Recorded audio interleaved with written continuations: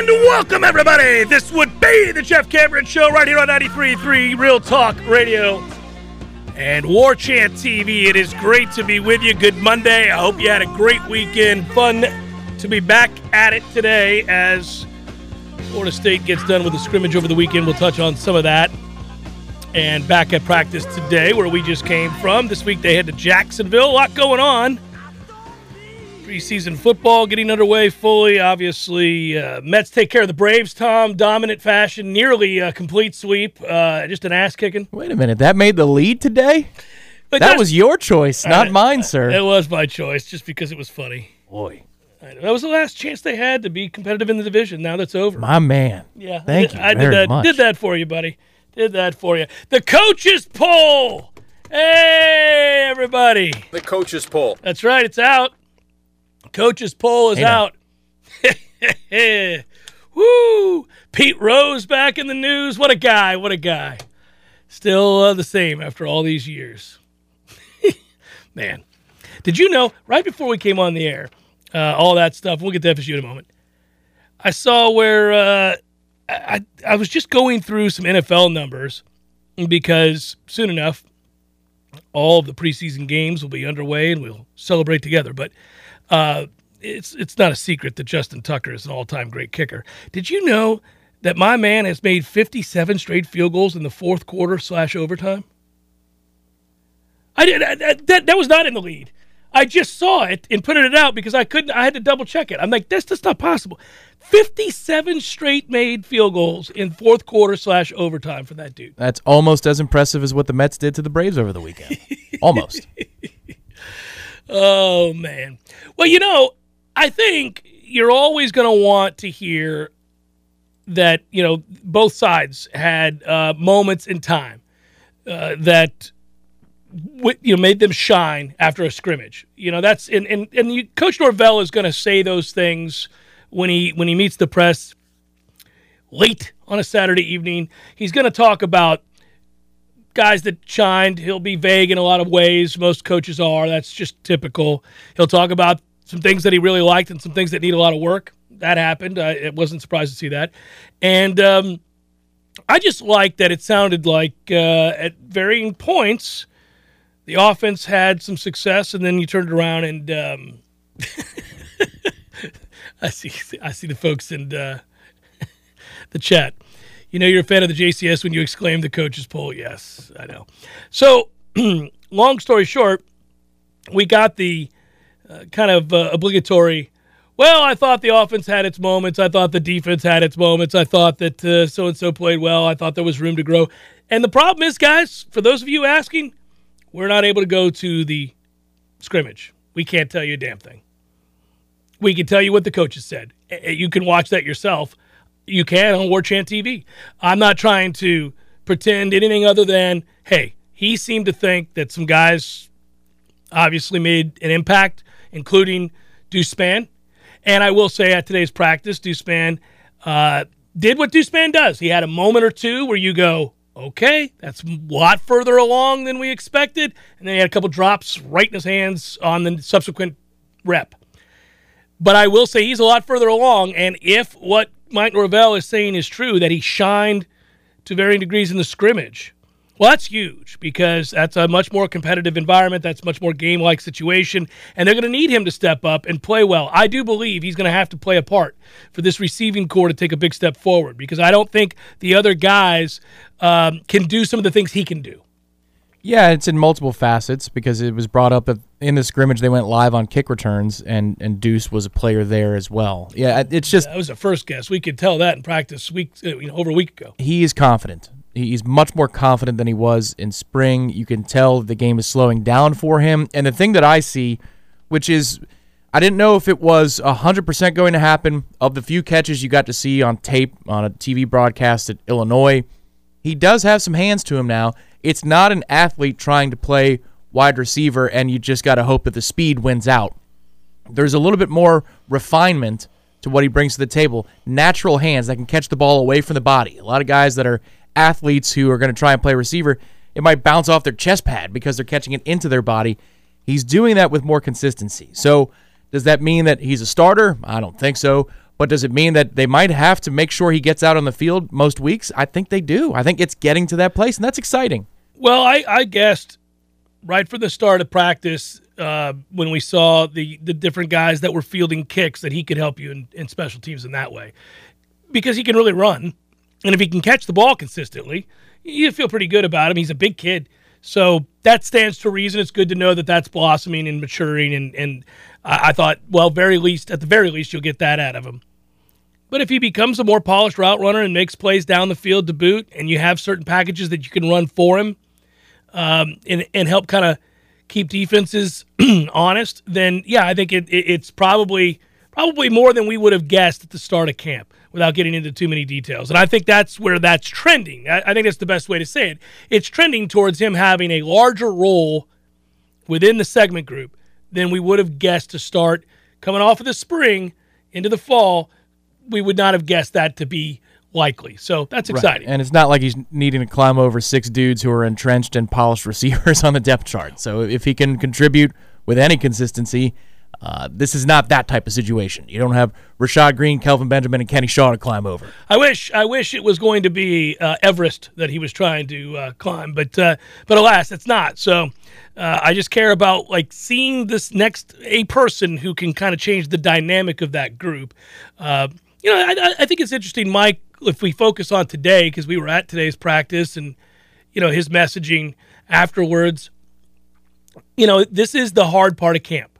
And so for people who we're all excited, so are the players when things first start. It's very easy to have that energy. It's very easy to be pumped up and get after it because you're a football player and you're about to play football, and that means the season's nearly upon you. And if you're one of these guys who's really competitive, then here we go, right? And then that heat hits you. And then the layers hit you. It's the day in, day out monotony of it. It's looking across the line at the same guy you looked at across the line from yesterday and the day before and the day before, and it's not a competitor. It's not LSU or Duquesne or anybody like that. It's the same buddy that you've been locking horns with from get-go. And you get worn down because the bumps and the bruises begin to catch up with you now. So I'm not surprised to hear on the week they go over to Jacksonville that Mike is challenging them to fight through these doldrums, camp doldrums. Everybody gets them. It's perfectly normal. It is arduous. Football is hard. It is hot as Hades in the state of Florida. It is humid every day. There is no relief.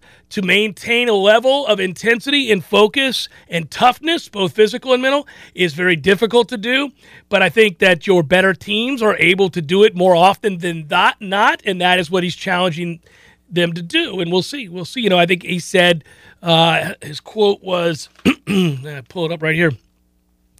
Obviously, we talk about it. You can see it on War Chant TV. You can see the footage of Mike talking about that, amongst other things, that it's identity week.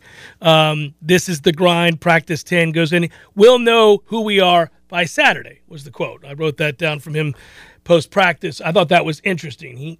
I don't know if that's completely true. I'm not accusing him of lying. I think it's an oversimplification perhaps, but he's trying to get across to them. We're watching very closely how you react this week, how you practice, how you prepare, the intensity that you play with, even though we know it's the grind, it's the tough part of it all. We're watching closely who fights through this and puts themselves in a position either to elevate their place on the depth chart, gain more reps, or solidify their starting position. Yeah, it's 6 straight days, including the scrimmage on Saturday. I would assume, and this is my assumption, I don't know this for a fact, but tomorrow and Thursday are going to be full padded practices because you want to give them a chance to recover in between. Maybe Wednesday, probably not, though. You definitely don't want to go full pads on Friday ahead of the scrimmage on Saturday. So tomorrow I feel like there's more of a crescendo. Today was, all right, let's get through it. Obviously, you might be a little banged up and bruised up from the scrimmage, but let's recalibrate and go. But, yeah, I think there are going to be some doldrums. And also, Mike has talked about it on the record, so we can bring it up, the shuffling of personnel up front on the offensive line. You're putting some younger guys, some true freshmen, as he said today, running with the ones during the scrimmage. That's also going to short-circuit your evaluations and maybe the vigor that a defense would play with because the challenge is not consistently there compared to the way it would be if we were running out everybody and it was full steam ahead in the trenches. So that's the other thing you got to battle mentally too, is to fight through that even though this is not reflective of the way you want the lineup to look, certainly against LSU, then you got to make sure that you're still locked in. So that's what they're going to check the film for, probably more than anything else. It's to see who's loafing around and who's not. I think true that when you're shuffling personnel and you're attempting to cross-train guys, find out where a guy's at if he's thrown into the fire. I mean, they obviously do not expect Julian Armella to start at left tackle. So when he's running with the ones, that's not because they think he's a starter, but they want to see how he responds in those situations. And they put a lot of guys in those situations. Armella, most notable because he referenced him today. But when you put guys in that situation, you can accelerate their timeline. You can see where they're at mentally and physically. But obviously, it's also very difficult to find any continuity when you're in the midst of doing that. So I think in reference to shuffling players, it's a give and take. It's 6 and 1, half dozen the others. 6 of those are positive, 6 of those are negative, because you're going to find out that certain guys aren't suited for a certain role, but that's a lost rep for the team, not for the player. It's not a smooth series to series transition when you're doing something like that, and yet it can be an absolute necessity. So I think that's what he's describing there. I'm reading between the lines a little bit, both from the scrimmage and then today's practice, how when you're doing that, you're trying to find answers. You're trying to find answers to significant questions, but you're also short-circuiting other aspects of the scrimmage or the series or whatever it might be, because guys are going to get blown up by a veteran defensive player, or guys are going to feel like a fish out of water, not be comfortable in the role, and make some mistakes, make some poor choices, those kinds of things. So, it's part and parcel of the practice. That's what camp is. It's fine. You'd rather do that now than in a game out of an emergency, throw a guy in there into a situation that he's never played in before. You don't want to do that. But it also makes it hard for us to read what happened. You can hear, he's going to tell you what he wants to tell you. There's no getting around that. When you're not at a scrimmage, you're at the mercy of what he's going to tell you. There's nothing wrong with that, but that's just the nature of the beast. That's how that works. So when you guys ask me specific questions, or any of us specific questions about a player and a position during the scrimmage, we don't have it. We don't have that answer, other than what Mike said, other than what he said after the scrimmage, which isn't a lot. And well, again, because of the limitations, I think up front, it's hard to give that more weight than what we see when they go good on good day to day in practice. If they were full strength, I'd be a little bit more pissed, you know what I mean, about what happened in the scrimmage. But he is offering that up for us to consume. So therefore, I think, again, it's a limiting factor in what their takeaways are and how strong their takeaways are. But the good news is, again, you got 6 practices this week. One of them is the scrimmage on Saturday, but 5 in a row, and we'll have reports on every single one of them. And I will bet you that tomorrow they're gearing up for. I think that's got to be a full padded practice with a little bit of extra something to it. If I come at it from the fans' standpoint, and obviously everybody is clamoring for information about where we stand, what's our status, how close are we, I can understand frustration, because if you have players that aren't participating for whatever reason, you want to know when they are going to, because nothing changes until that happens. And we don't have an answer for that. We don't have an answer for that, and I wouldn't venture a guess. It's not my place to do so. I can't even wink, wink, nod, nod at the camera there. I don't know. None of us do. We don't know with certain guys how many practices they're going to miss, or for how long and for what reasons. Well, what we can say, though, is that Mike offered up last week that he doesn't believe any of these particular issues are serious. I would say, at least at this point, I'm in agreement with that take. I think that's right. Yeah, I hope. I wouldn't know. I see guys out there, if that's what you're saying. Right. Well, it's during the observable periods, the early portion. Right. Yeah. So they're there. They're out there. Yeah. 54 was out there today during the observable portion. I think yes. But I think if we're being genuine with everybody, Winston Wright's out there too. Winston Wright's not suiting up Saturday against Duquesne when that game is played. Sure, yeah. Well, okay, he's not playing, But his particular recovery was not termed as nothing serious. Obviously, that was of great seriousness. I'm just saying, people hear that, they're like, yeah, but so and so, and they're like, well, when is it? I think that everybody begins to hand wring right now, and that much is clear with wild speculation across the board, on boards in general. I think that's apt. But this is also the week that you need to be extra cautious too, because if you're going 6 days in a row, and it's contact all 6 days, it might not be full pads all 6 days, but especially in the trenches, you're getting after it. If there's something wrong, back off. There's nothing good about winning a participation medal for 6 days in a row this week. No. If you're not going to be available, you've got to pick your battles here. If the bumps and bruises set in, and that's what's happening too. That's the other part of camp. it's nice to be able to see that and document it as it happens. But, football teams aren't 100% as you get into the season because of what they go through in camp, but they're tougher for it and they're better for it. Yeah, and I don't mind when he says, quote unquote, it's a mixed bag from the scrimmage because of that. Okay, well, good. I mean, don't get anybody hurt. Just knock on wood. Like, we tend to, I think, understandably, lean on the side of, no, go ahead and sit him. Sit anybody who's marginally dinged. We need all the horses come actual games. I don't care if you miss Monday's practice. You miss Thursday's practice. I mean, it's a practice. I care if it's, if all of a sudden you're out a week and you're a quarterback, that's a problem. But last year's camp. Yes, like last year's camp. Testy. That got ugly, I mean, then all of a sudden you're like, really? Special teams again all day today? That's fascinating. People begin to read between the lines at that point. This hasn't been that so far. All right, I mentioned that the coaches' poll is out. The coaches' poll. We'll take a look at the poll. The coaches' poll. And let you know where Florida State stands as well as the other college football powers. Man, that was a toughie. We'll do so in a moment here. It's Jeff Cameron Show, 93.3 Real Talk Radio, War Chant TV. Passion, drive, and patience. The formula for winning championships is also what keeps your ride or die alive. eBay Motors has everything you need to maintain your vehicle and level it up to peak performance. Superchargers, roof racks, exhaust kits, LED headlights, and more. Whether you're into speed, power, or style, eBay Motors has you covered. With over 122 million parts for your number one ride or die, you'll always find exactly what you're looking for. And with eBay Guaranteed Fit, your part is guaranteed to fit your ride every time or your money back guaranteed. Because with eBay Motors, you're burning rubber, not cash.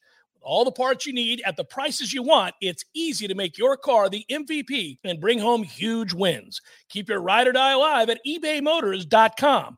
Eligible items only. Exclusions apply.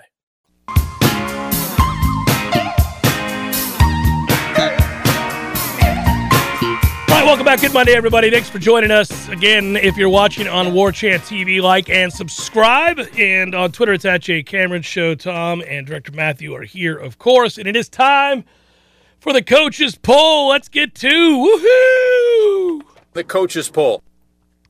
It was nice that somebody noted Lee Gordon getting the residuals all these years later. Man, the best recorder of anything I've ever seen, because his get up and go mantra was, before he started reading a script, 3, 2, and 1. Yeah, and then he'd go. Yeah. It's mesmerizing. 3, 2, and 1. Yeah, there was a breathy sort of, here we go, is how it went. 3, 2, and 1. All right, here we go. I hope he's doing well. I think he is. Alabama, shockingly, number 1 in the coaches' poll. The coaches' poll. Not Florida State, but Alabama, number 1. You got to guess who's 2? It's Ohio State. Yep, good guess. The coaches' poll. Defending national champion Georgia, followed by Clemson. And here's where it gets interesting, right? Notre Dame, 5. So it's now in the teams with no chance category of the coaches' poll. So you read my mind. This is where even a coaches' poll, the coaches' poll, can illuminate a problem with college football, because you can agree or disagree with the order of those 4, but not those 4. And that's kind of how this works. It's like, oh, you want to shuffle Georgia to number 1 and Alabama 2? You want to put Ohio State number 1 and Alabama 5 and Georgia 2 and Clemson 3? And if you want to do that, go ahead. It's really 4, right? I said 5. But, I mean, that's the problem, because then from there, every team I name, you're going to go, well, I mean, they can't win the national title. They could make it to the playoff. They can take their ass kicking by one of the other teams I just named, but they can't win it. And this is too frequently the conversation that we're having with college football. And, in fact, it is worth noting we've been having this exact same conversation for a little bit too long. It's problematic, because I will just do this so we can continue to highlight the coaches' poll. The coaches' poll. But when I say these teams' names in order, how quickly do you say, no shot in hell? Probably as soon as I finish it, right? Notre Dame, no shot in hell. Michigan, definitely no shot in hell. The coaches' poll. Texas A&M.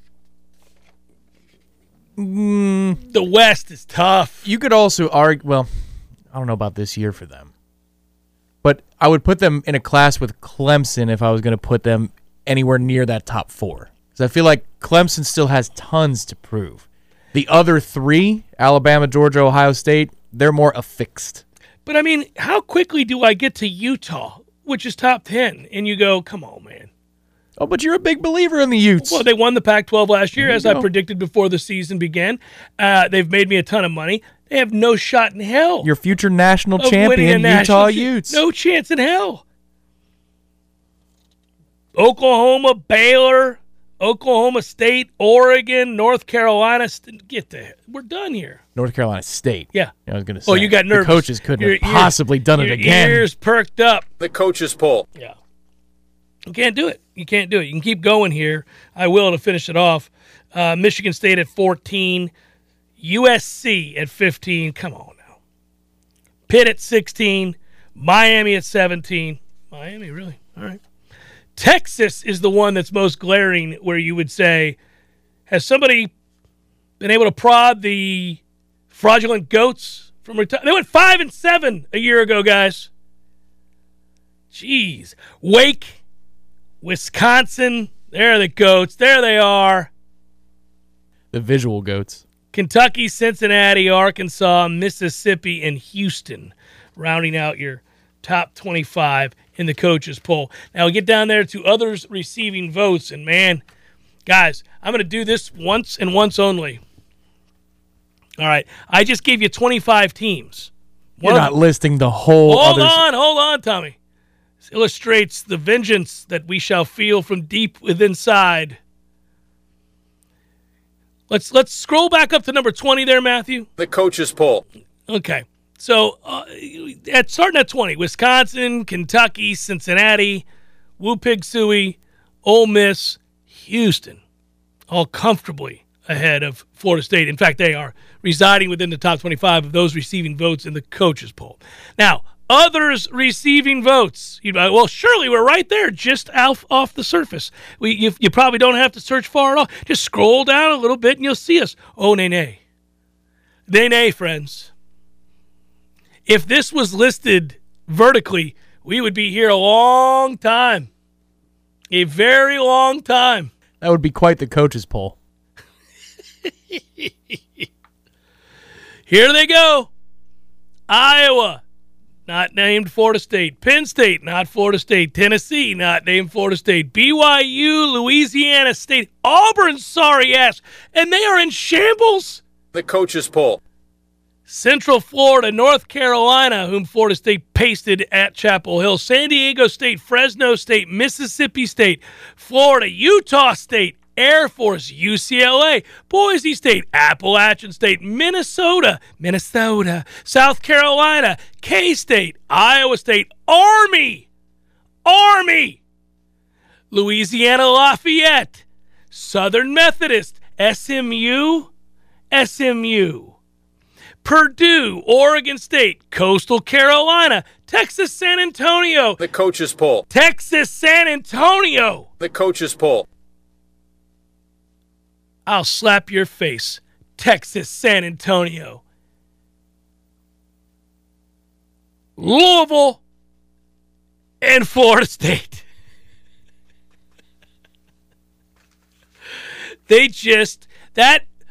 That was a llama or an alpaca spitting in your face. That's what that poll was. That was just a get you some of this. We're going to have a little Texas San Antonio for that ass ranked ahead of Florida State. Well, we're tied with them, technically. Sorry, you're right. But not Coastal Carolina. They did receive double the votes. Double the votes of Florida State. Yes. Coastal Carolina. Oregon State. North Carolina did receive 34 times the votes that Florida State did. Well, Louisiana State, 143 times. That's right. Oh, times. They are tough, disrespectful, disgraceful, cruel, and unusual. I remember describing during the lost decade the analogy of the man who was once on top, doing well for himself, hit some hard times. Cash strapped, reputation sullied. Meanders into the bar, has one too many to lament the days that are in his rearview mirror. As he leaves said watering hole, it's too much, needs to take a respite, perhaps kneels, even sits down next to a back alley trash can, at which point some low life like Wake Forest sees an opportunity. Look at Florida State's drunk ass in the corner. We should kick him. Can't do anything about it. We're incapacitated, but we remember. We hold on to that tough day and night with a boot to our face. And the revenge tour becomes a thing at some point. We gather ourselves, pull ourselves up, sober up, start working out again, Tom. Remember who we are. Remember that we're Florida State University. We hold these truths to be self-evident. Son of a... That one vote that we received is an insult. Yeah. One. Leave us off the list, please. One. Leave us off the list. No reason for us to be on the list. Don't put us out there with Texas San Antonio. Nothing against Texas San Antonio, but sweet Jesus. That is... My God. So if you took away Coach Norvell's votes, do we get one? Do you think it was him? Can you vote for yourself? You can. I don't. Coaches sometimes feel different about was that. Was it Jimbo?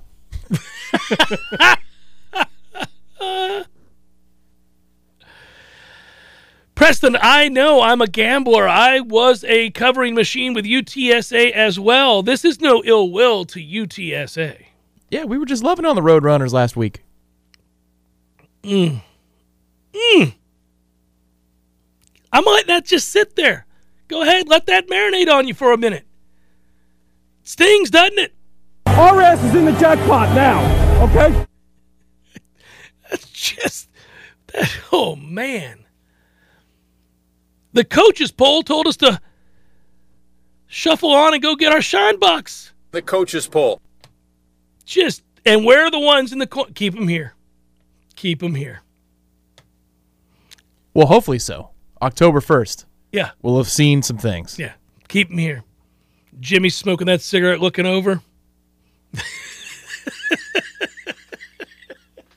Man. All right. There it is. Mark it down. We're worse off in the coaches poll this year than last, right? I think they took offense to our floundering. I think they thought better of us last year. Jacksonville State. And then we lose that game. They're like, you know what? The hell with you guys. You're out here like a bunch of buffoons losing at home to Jacksonville State. I'm not getting burned again. Tommy, don't put Florida State down in my vote. Put UTSA down in their place. Southern Methodist deserves our vote better than Florida State does. Southern Methodist, put them in. I got Army winning 5 games. Put them down. Ahead of FSU. Coach, you want Army ranked ahead of Florida State? Oh, most assuredly. After that loss to Jacksonville State, I can never do it again. Sons of bitches. Remember where you were on this day. On this day? What a day. What a day indeed. Keith, thank you as we go to break. Jeff, you were right about Mac Brown.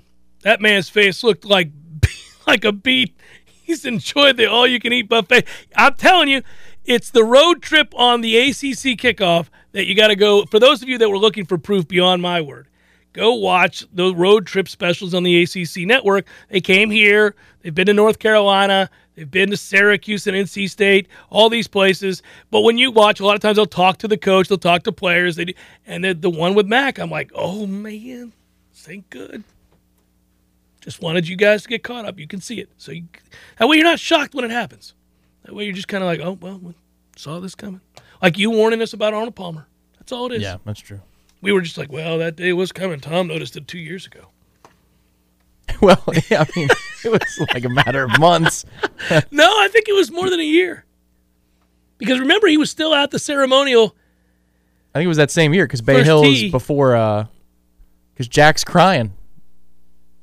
Jack's out there the first tee at Augusta a month later, 6 weeks later, and he's crying on the first tee. It was 6 weeks. Bay Hill Bay Hill's in, well, it might No. be 3-4 weeks later. Bay Hill's in March. It was just before Augusta. Was it? Yeah. Maybe I got turned around because of Augusta being in November the year before. I'm trying to think with Could the. be. Oh, this is, Yeah. Arnold's been gone 4 or 5 years now. Has he? It's Jeff Cameron Show, 93.3 Real Talk Radio, War Chant TV.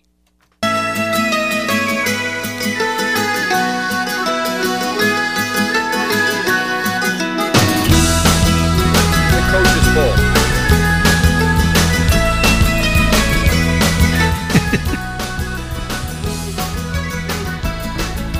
So, I kind of handle in stride the besmirching of Florida State football in its recent state. And I can understand that it's part and parcel to the college football existence, the arc of one fan, right, who will watch his team over a lifetime. And you would understand that in that lifetime, the likelihood that there are going to be some lean years are a given.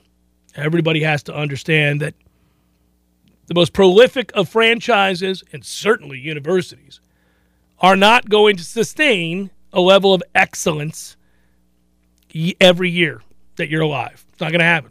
In fact, there are going to be many years that you're like, out here in the woods again. Just lost. Give me the map.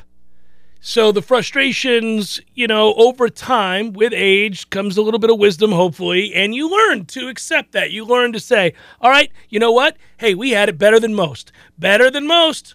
It's true. Very few, if you're anywhere close to my age, have ever been a fan of anything that was as successful as Florida State. Very few. For that stretch, I've been going to games. I'm 51. I've been going to games since I was 8 years old, so 79, 80. So from about that time to this time, my God, did I see some winning. More than you have a right to, right? Seems only fitting we'd have this conversation on the anniversary of Bobby Bowden's passing. And you go through this and you say, golly, that's remarkable. That, I've seen 3 national championship victories. I've been to countless others. I've been to the college football playoff. The success of this program took me to the Fiesta Bowl, the Sugar Bowl, the Rose Bowl, the Orange Bowl, and all of those just beneath. All of those things are true. So why do I bring it up? Well, it's odd to me, but every now and again, usually it's somebody who doesn't know their history popping off, and you go, oh, wait, no. I'm not going to let that stand. You're going off half-cocked. You don't know what the hell you're talking about. Allow me to retort. Now, usually, especially when it comes from dummies, you just ignore any sort of besmirching, as I said at the outset, of the institution, right? You're kind of like, okay, well, have your fun. It'll come back around. Ass kickings will be delivered again. Your program, the team you're rooting for, has never had the sustained success we have. It's okay. I understand your frustration. You feel less than. I get it. You have to do this now. But for some reason today, when the coaches poll came out, Tom, I was like, all right, now that's it. I mean, damn it, man. 55th, dude. I mean, God, dog. Just. We've got to embrace that number this year now, 55. I mean, that inspires me to tell people things I can't repeat on these airwaves, to say things that I cannot say on these airwaves. I mean, I shouldn't. I should yuck it up and laugh it off, and to some degree I am, but damn, man, 50. Okay. What's interesting about it is that when it's just a coach's poll. It's just a coach's poll.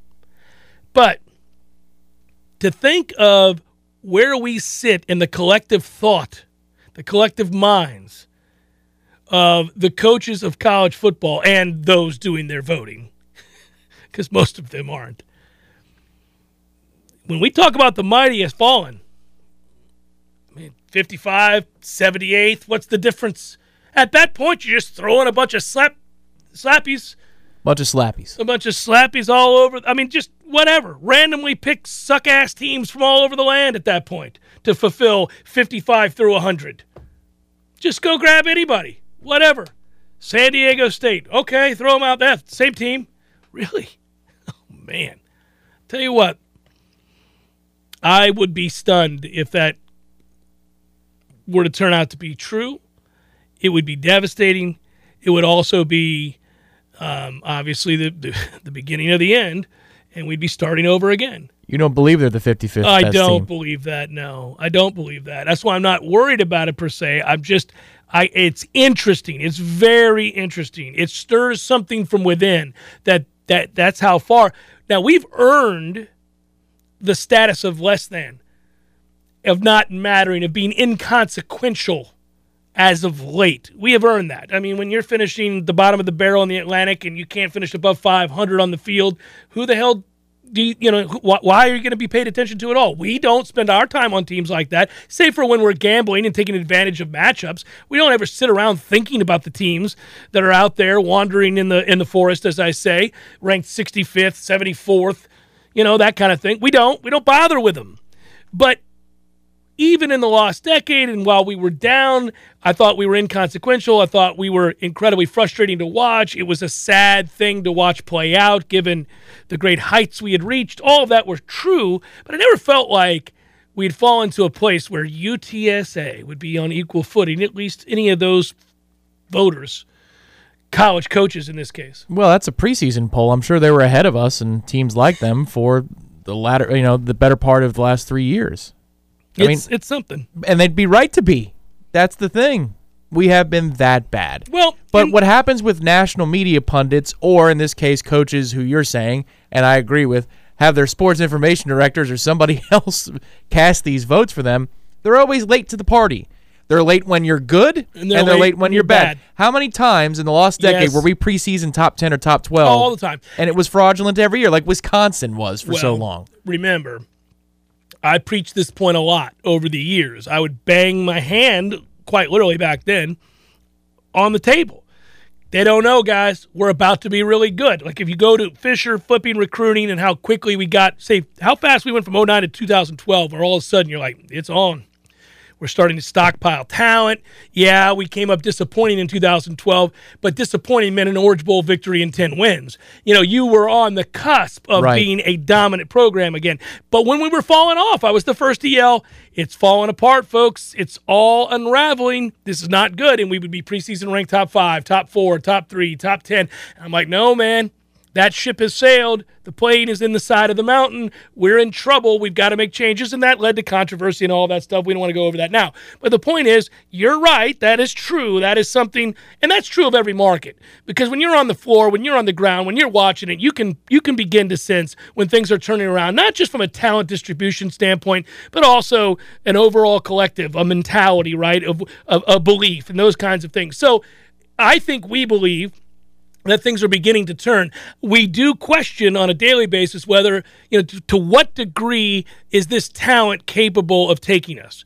They've got to get better. They need better players. I know they just got a 4-star running back to commit over the weekend. That's great. But we're still looking at recruiting, and we're lacking. The problem is it's a catch-22 because the recruiting ain't going to get better unless you win some games. So this desire to see this flip to a place where all of a sudden you can be competitive into the top 25, top 15, well, that requires better players and more of them, and you're not going to get those guys in mass the way you need to unless you start winning some games. So this is, again, all adds up to what a pivotal season we're about to embark on. Top 25 is attainable for at least some point in time this season. Sure. It is. Well, if you finish 8-4, you're going to finish in the top 25. Look at those teams that are ahead of us. And look, in the current top 25 in the coaches poll, 4 teams that we play this year are in that top 25. Yeah. And look, Wake is here. Saying localize, is that my new crutch? Wake is coming to town. That's a winnable game. They're in the top 20. Miami, I know we go down there, but we just got done beating them with Van Dyke last year. We could stun them in November. Wouldn't be crazy. I don't know that I'd pick us right now, but it wouldn't be nuts to consider that. So if you're saying that you're capable right now of beating 2 teams that are in the top 20, then yes, on a given week, I think then you're in a position where if you win enough of the 50-50 battles, you could scare not just the others receiving votes, but maybe 21-25 at some point this season. It'd be huge. It would absolutely be huge. It would signifies certainly a shift and where the direction of the program is going. It's interesting when you go through and you analyze the top 25, the coaches poll. Michigan, the defending Big Ten champion and a playoff participant last season, will start at number 6, followed by another SEC challenger, Texas A&M. Utah, coming off an historic Pac-12 title campaign, begins at 8, highest ever starting point for the program's history. Big 12 claims the next 3 positions. Oklahoma, number 9, obviously its lowest preseason ranking since 2015. Baylor at 10. Oklahoma State rounding out the top 12. That's interesting. 3 SEC contenders then from there. And then we get all the way down here. The ACC is next with 5 ranked teams. And it's just disappointing once again, and a reminder where we're at. 5 ranked teams out of the ACC. Number 13, North Carolina State, who I think an awful lot of. I think that's a tall task to beat them on the road this year. Wake Forest, as you noted, it's number 19. That's here, claiming their highest preseason ranking ever. Defending league champ Pitt getting its highest starting position at number 16 since 2010. But as we go through those teams, you'll just note none of them are FSU, and that continues to sting. All right, it's time to kick down that door and ensure that that's not the case next year when we're sitting here talking about the coaches poll. Let me set an over-under for you for Clemson. Talking about programs that crumble and maybe there's some rust showing. I'm going to set their over-under for final ranking in the top 25 coaches poll after the bowl games and the playoff is over at 7.5. Where do you think Clemson's going to fall when the season's over? Are they in the top 7 or are they 8 or worse? This comes down to 2 factors. It comes down to the quarterback, which did not play well last year at all, and whether or not he rebounds or how quickly they pull the plug on DJ, and a coaching staff that has seen an awful lot of change. So there are variables here that we do not know, meaning do those coaches allow for continuity? That's the goal when you stay in-house, which is what he did. Bobby Bowden did it better than most for a very, very, very, very, very, very long period of time. Guys didn't come and go, and if guys left, they were replaced by guys in-house for the most part.